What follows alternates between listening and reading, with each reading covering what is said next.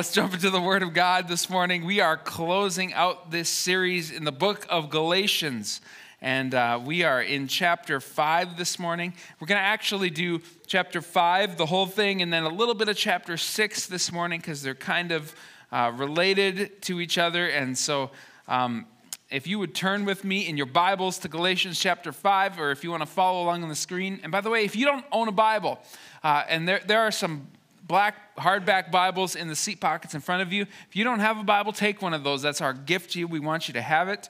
If you know somebody that needs a Bible, you can take one of those and give it to them. We want people to have the Word of God.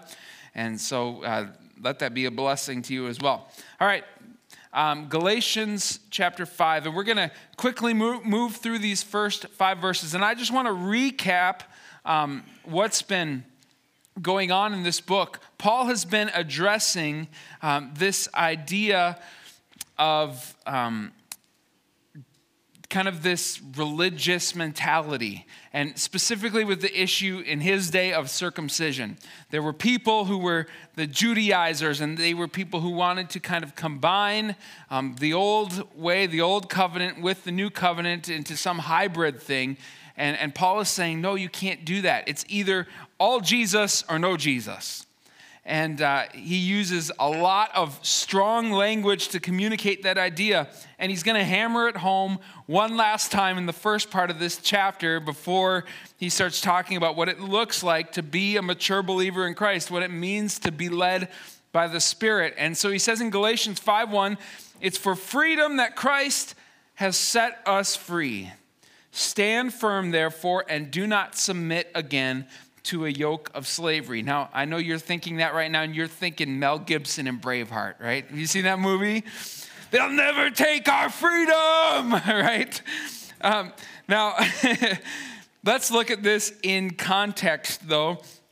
When we're talking about freedom that Paul is addressing here, he's not talking about freedom from the government or freedom even from slavery. He's talking about freedom from religion, essentially. He's talking about freedom from these lies that were being spread, that were putting people under an obligation that God never intended them to fulfill. And he's saying if you add anything to the gospel, if you put additional chains on yourself voluntarily, then you're no longer under the grace and the gospel of Jesus Christ.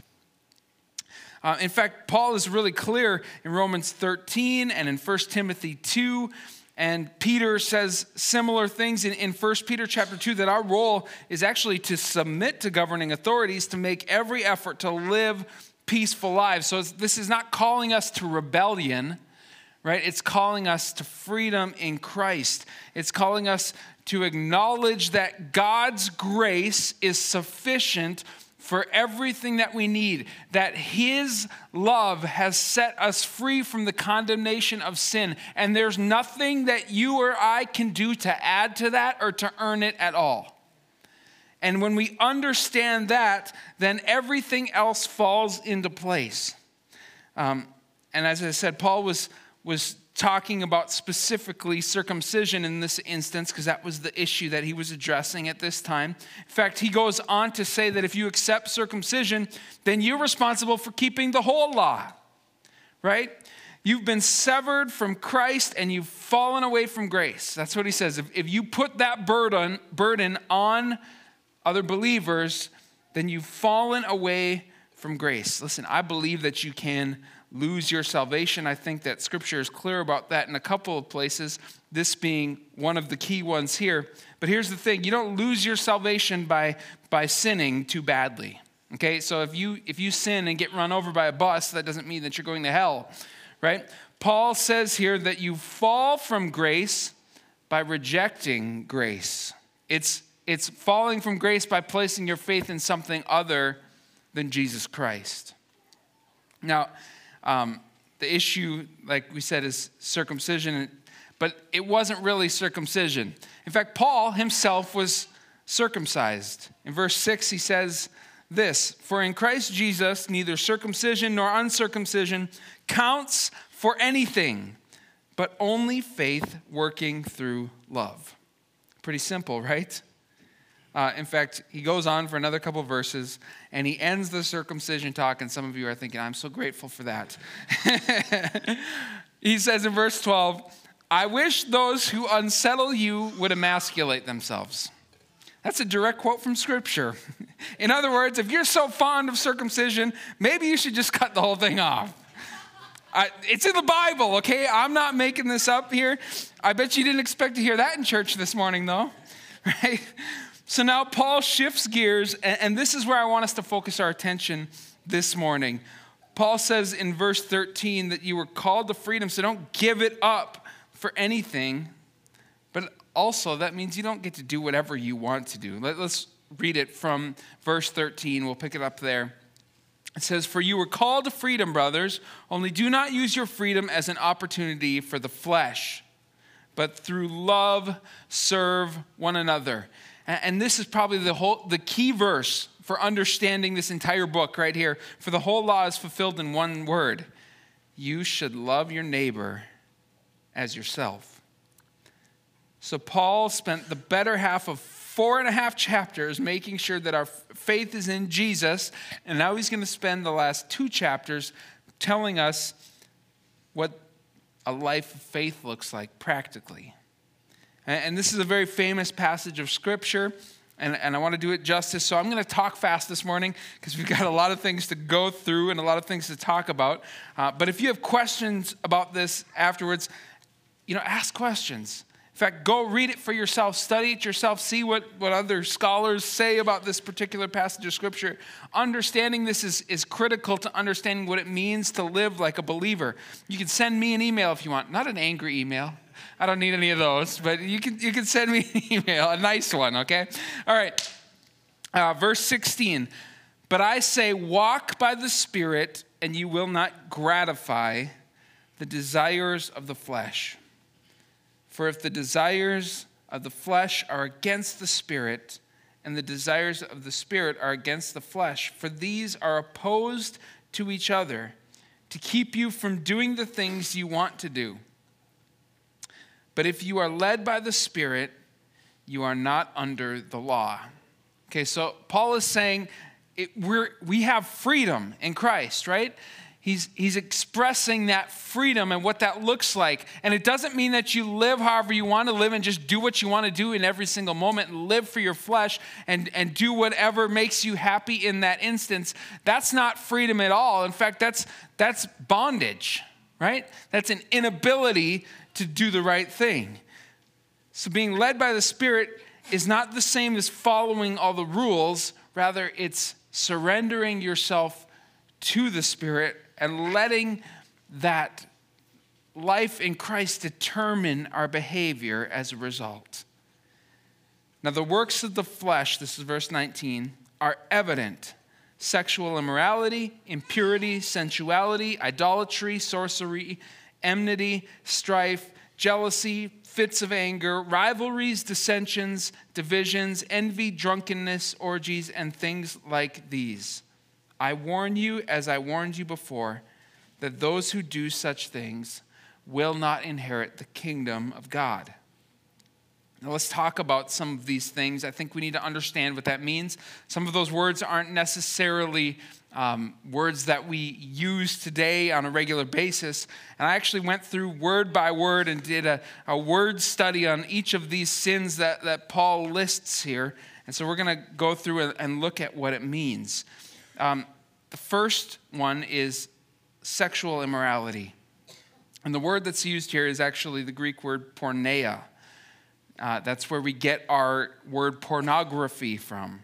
Now, in this instance, most scholars believe that he was specifically referencing the practice of prostitution.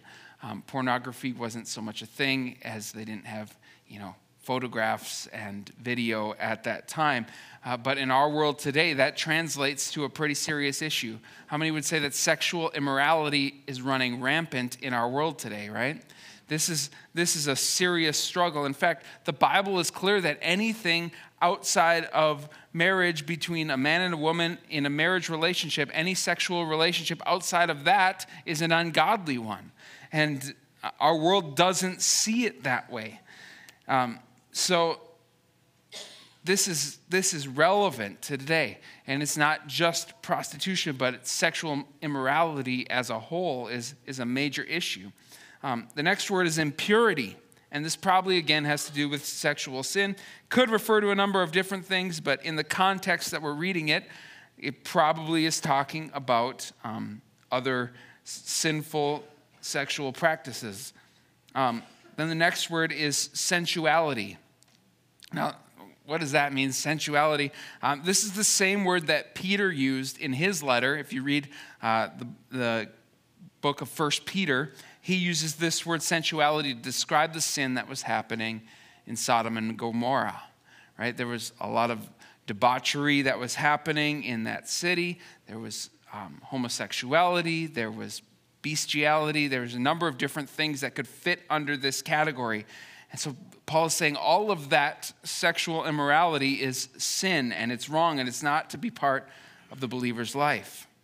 And the next one he goes to is idolatry, and we think, oh, we got this one. Nobody has idols in their house anymore and is worshiping idols, except for the ones on the TV screen or on the cell phone, the people or the things that we worship, the things that we devote our attention to. In fact, I would say that idolatry is probably our greatest sin as a nation in this world today. Idolatry is when you elevate anything and you worship anything more than our Creator, more than our Savior, more than Jesus. And we don't do it consciously. We don't think, oh, I'm going to worship this person or this thing or this activity. But when you invest your time and energy into something other than Christ, and you place that in a higher place because you value it more with your time, you invest more energy and effort into maybe it's making money, maybe it's an activity that you love to do, maybe it's even your family. Did you know that your family can be an idol?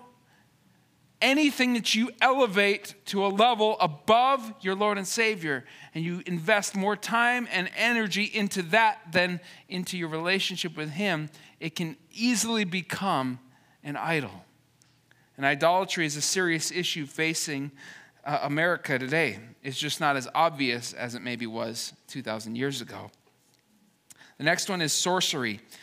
This is the Greek word pharmakia. It's where we get our word pharmacy. And so here's what happens. Some Christians see that and they're like, see, all medicine is sorcery. Okay, first of all, that's not the way that you should interpret Scripture. Okay, that's a bad interpretation. In fact, when we're talking about what they were talking about here and what our medicine maybe looks like today, those are two very different things. And that's why Bible scholars have looked at that word and translated it sorcery. And the reason those two words have kind of merged together is because Paul is talking about people who would maybe go and see a sorcerer or a witch or something like that, and they would make a potion or something like that as well that would ultimately call evil spirits, and it was witchcraft is what it was. And so that's what he's addressing here. This is not saying if you're taking ibuprofen, you're just inviting the devil into your headache. No, that's not the point here. If you're taking blood pressure medication, like that's okay, right? But I do think you should be careful about what you put in your body. Amen? Like, we should honor the Lord with our body. That's just not what Paul is necessarily addressing here. I think as a nation, we're over-medicated.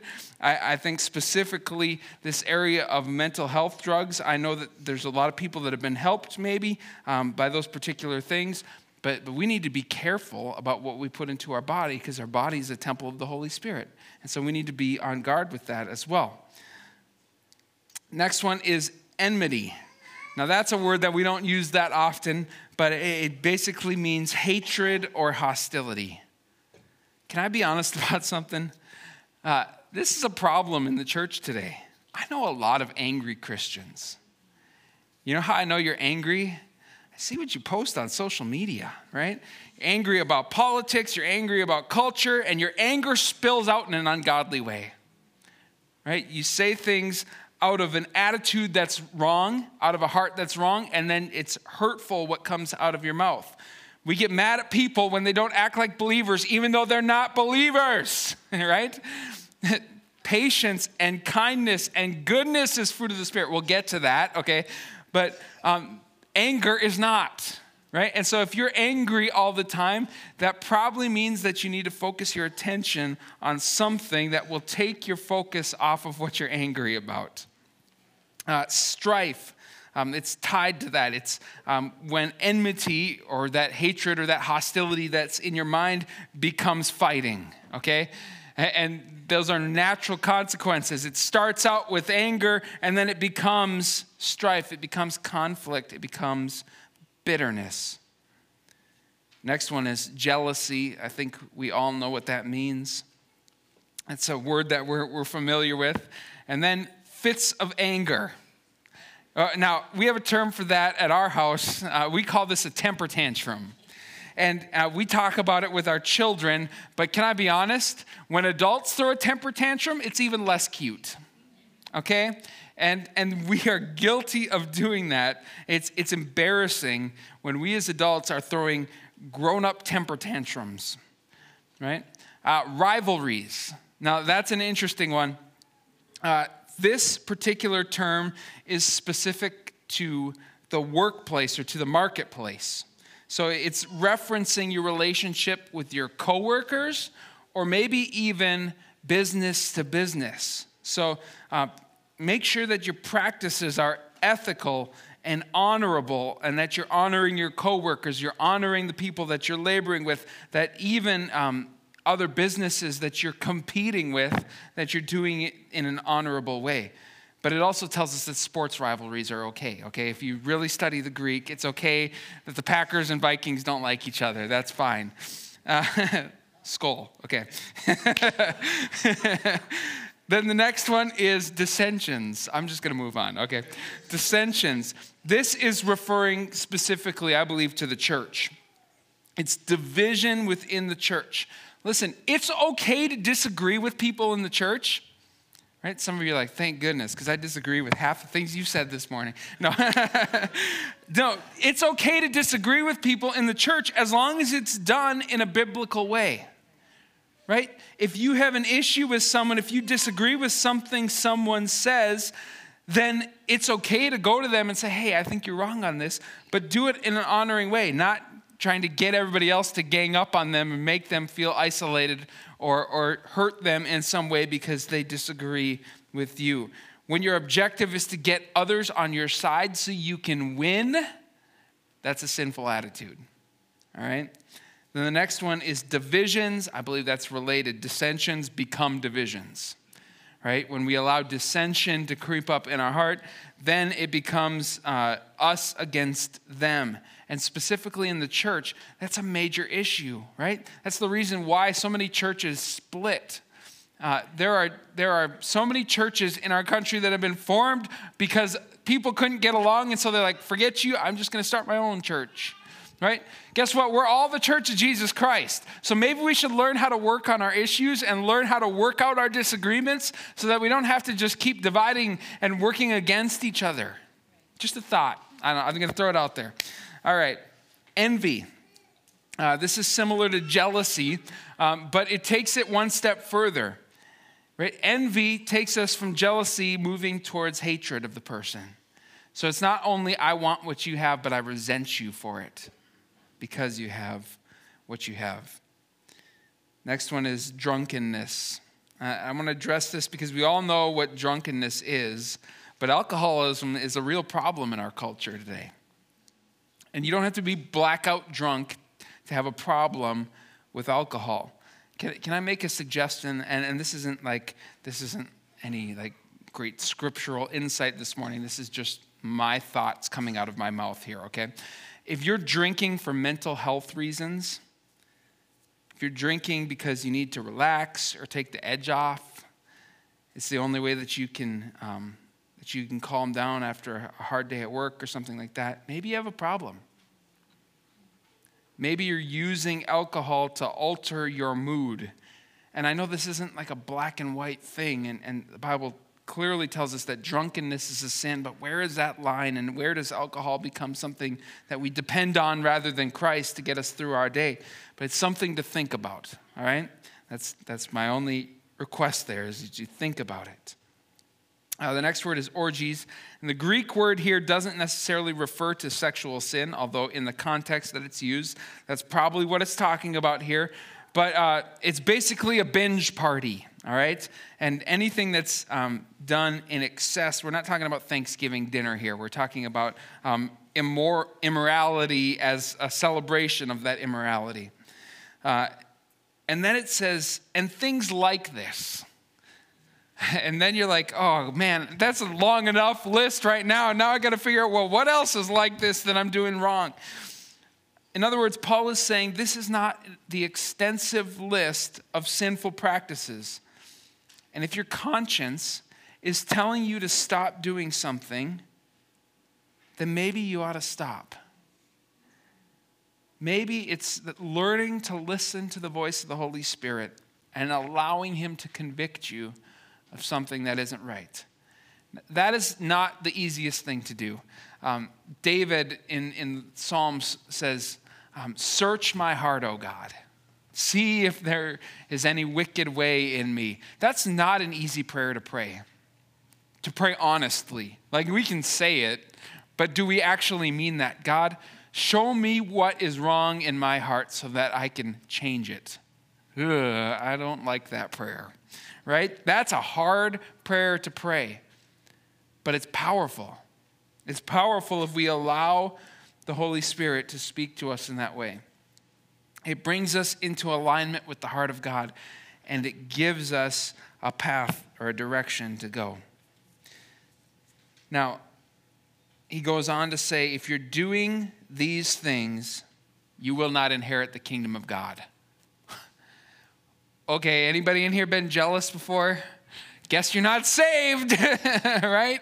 I mean, like, okay, if you read that and read it in that kind of very simplistic way, that could be very nerve-wracking, right? You have no inheritance in the kingdom of God. And maybe you haven't been a part of an orgy this past week or picked up a potion from your local witch doctor, but have you been jealous this week, right? Have you had a lustful thought? Jesus said that's committing adultery in your heart. Have you been angry with a brother? Jesus said that's murder, right? So maybe none of us are Christians. Why would Paul say that after he just got done saying for 4 chapters that our works don't save us? Well, here's the truth. It's not our behavior that saves us. It's our behavior that demonstrates our position of being saved by his grace and desiring to live a life that honors the Lord. It's not about following the right rituals. It's not about observing all the rules perfectly. It's about being fully surrendered to Christ. And so we read, those who do those things will not inherit the kingdom of God. But the word that's translated do here is the word prasontes, which comes from the root word proso. It's where we get our word practice. We're talking about practice. Those of you who get that, Ben, I know you get it at least. So it's a basketball reference. We're moving on. Okay. No, the idea that Paul is trying to convey here is those who practice those sins. Not when you slip up or make a mistake. Not when you're even caught in sin and struggling with something that's a temptation. It's when you're willfully deciding, I'm not going to follow Christ. I'm going to do things the way that I want to do them, and I don't care what he has to say about it. That's the attitude that Paul is addressing here. I was reffing a basketball game. It was a preseason scrimmage at Bloomington Jefferson yesterday, and I called a foul on a kid. He had grabbed the jersey of his opponent as he was turning around to shoot. So I called the foul, and I heard the coach say, I didn't see what he did. And so I reported the foul, and then I came over and talked to the coach, and I'm like, yeah, he just grabbed his jersey as he was turning around, and the coach smiled at me, and he's like, oh yeah, I teach them to do that. We practice that. Now he was just joking, but like that's the principle that we're talking about here. You're doing something willfully, trying to get away with it. That your heart is at this point where you're so hardened, where you're saying, God, I don't care what your word says. I don't care what you've told me to do. I'm going to do it my way. And the consequences are as follows. Well, Paul is saying, well, that reveals your heart. It's not saying, oh, you've sinned too badly. Now God's grace isn't sufficient for you. No, God's grace is sufficient for every sin that you've ever committed. But if your heart is at that point where you're that hard, where you're not willing to surrender to Christ, then you really aren't a follower. Then you really aren't a disciple. It's a revelation of what's inside of you.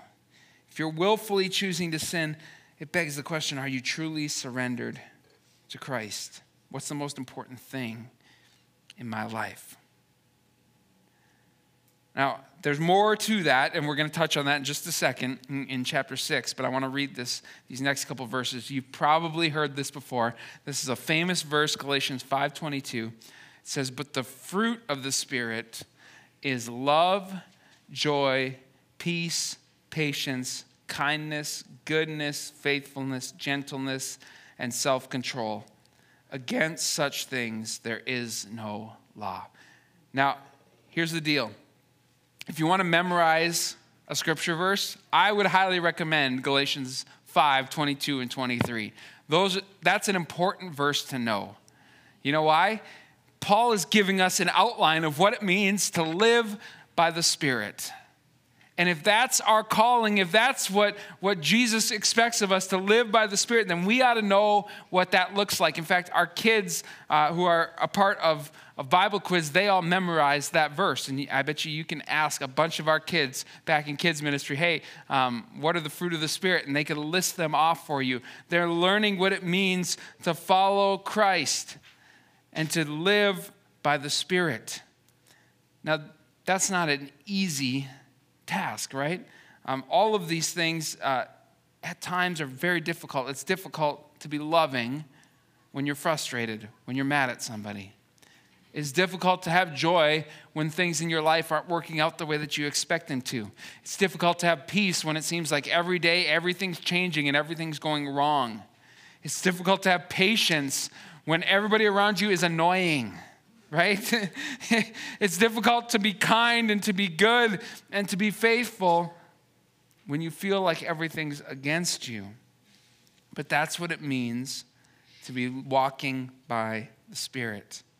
Verse 24 goes on to say, and those who belong to Christ Jesus have crucified the flesh with its passions and desires. In other words, all of the things that we just listed, all of the messed up sins that are part of our life without Christ, that we choose to die to those things.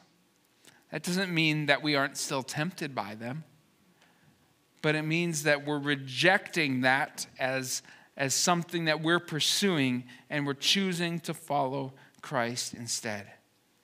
And if we live by the Spirit, let us also keep in step with the Spirit. Paul is saying if you want to honor the Lord, focus on the fruit of the Spirit rather than avoiding all the sins that we just read about. Have you ever heard the saying before, aim small, miss small? Right? It's the idea that you pick a small target, and then if you miss by a little bit, you still hit the bigger target. The best way that I can think of to explain this is like when you're golfing, right? And you line up and you're like, okay, just don't hit it in the water on this side and don't hit it in the trees on this side. Anywhere in between would be great. And if you approach the shot with that idea, you're probably going to hit it in the trees and the water, okay? Rather, what you want to do is pick a blade of grass, 300 yards right in the middle of that fairway where you are trying to hit that ball. And if you miss it by 6 feet, you're still in great shape, right? And the same thing with our faith. If we pursue a life that is filled with the fruit of the Spirit, if we wake up every morning and say, God, teach me to be more loving, teach me to be more patient, teach me to be more kind. Listen, if you're struggling with anger, aim for kindness and gentleness. If you're struggling with being dishonest, aim for extreme goodness, right? If you're plagued by worry, aim for the peace of God. Paul says we died to our flesh, we're crucified with Christ. And so we keep in step with the Spirit. That means it's not a one-time decision. It's not saying a prayer and placing your faith in Christ and now your life is great. No, it's not even a weekly decision. It's not even a daily decision. It's moment by moment, in step with the Spirit. Every step that you take, being led by the Spirit. Now, I could spend a ton of time on this, and you're probably thinking, please don't, because we need to watch some football today or something. But in fact, I preached an entire series on these two verses a few years ago. But I want to just cover what chapter 6 talks about real quick as we close this morning. Verse 1 says this, brothers, if anyone is caught in transgression, you who are spiritual should restore him in a spirit of gentleness. Keep watch on yourselves, lest you too be tempted. Bear one another's burdens, and so fulfill the law of Christ. For if anyone thinks he is something when he is nothing, he deceives himself. But let each one test his own work, and then his reason to boast will be in himself alone and not in his neighbor. For each will have to bear his own load. Let the one who is taught the word share all good things with the one who teaches. Don't be deceived. God is not mocked. For whatever one sows, he will also reap. And the one who sows to his own flesh will reap corruption. But the one who sows to the Spirit will reap from the Spirit, reap eternal life. And let us not grow weary of doing good, for in due season we will reap if we do not give up. So then, as we have the opportunity, let us do good to everyone, and especially to those who are in the household of faith. Now, I'm not going to get into the details of exactly what Paul is saying here, but listen, if you're struggling with a particular sin and you're caught up in that sin, that doesn't mean that you're not a Christian, but it also means that you can't just accept that sin and pretend like you're fine. So what Paul is saying here is if you're stuck in sin, you need help. And that's what the body of Christ is for. As you look around this room and the people that are sitting with you, they're here to come alongside you and encourage you. And many of them have walked the same path that you're maybe walking right now and struggled with the same issues that you're struggling with right now. And God's word is to help gently restore them. Okay, so it's our responsibility as the church not just to point out the sin in people's lives, but to walk alongside them and help them find freedom from that sin as well. That's why James tells us to confess our sins to one another. Why? So that you may be healed. Paul is saying to bear one another's burdens. That's how you fulfill the law of Christ. He fulfilled the law of Moses for us. But we fulfill the law of Christ by showing love to others. We read it earlier. The whole law is summed up in this simple command: love your neighbor as yourself. If you're stuck, or you know somebody who's stuck, don't beat them up. Restore them with a spirit of gentleness. And then finally, Paul makes it clear, we want to honor God with our actions. But we are the beneficiaries when we live by the Spirit. He's not just telling us to live by the Spirit because it honors him, which it does, and that's good. But it's to your benefit to live by the Spirit. Paul says if you sow, that's what you're going to reap as well. If you sow into your own flesh, you're going to reap corruption. But if you sow into your spirit, you're going to reap eternal life. Isn't that an amazing promise? So focus, aim small on the truth of God's word, on the fruit of the Spirit.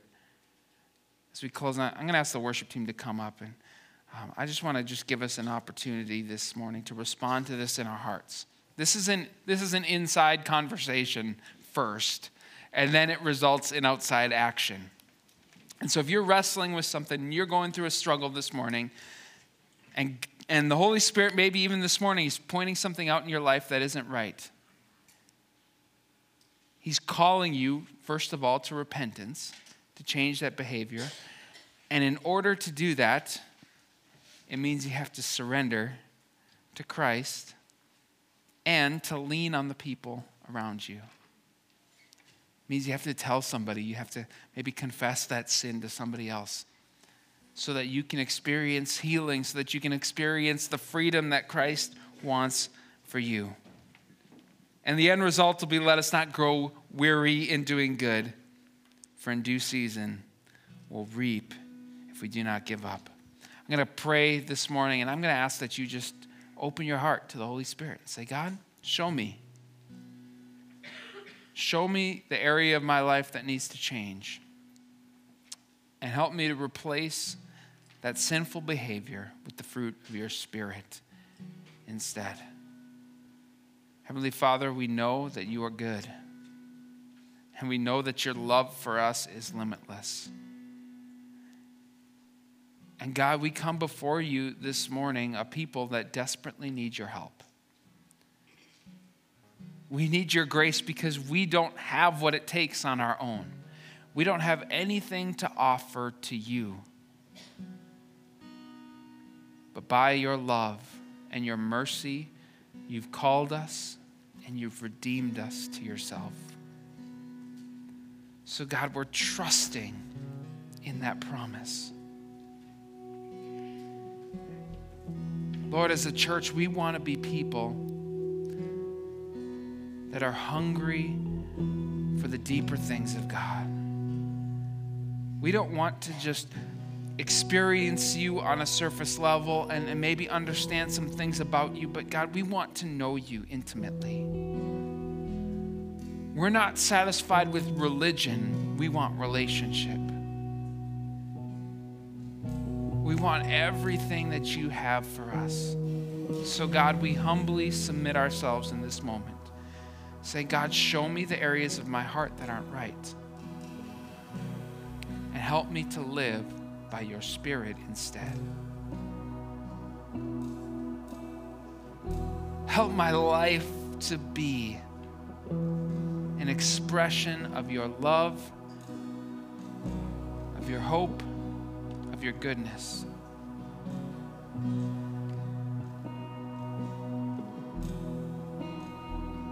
And Lord, help me to be bold enough to ask for help when I need it. In Jesus' name, amen. Can we stand and worship the Lord?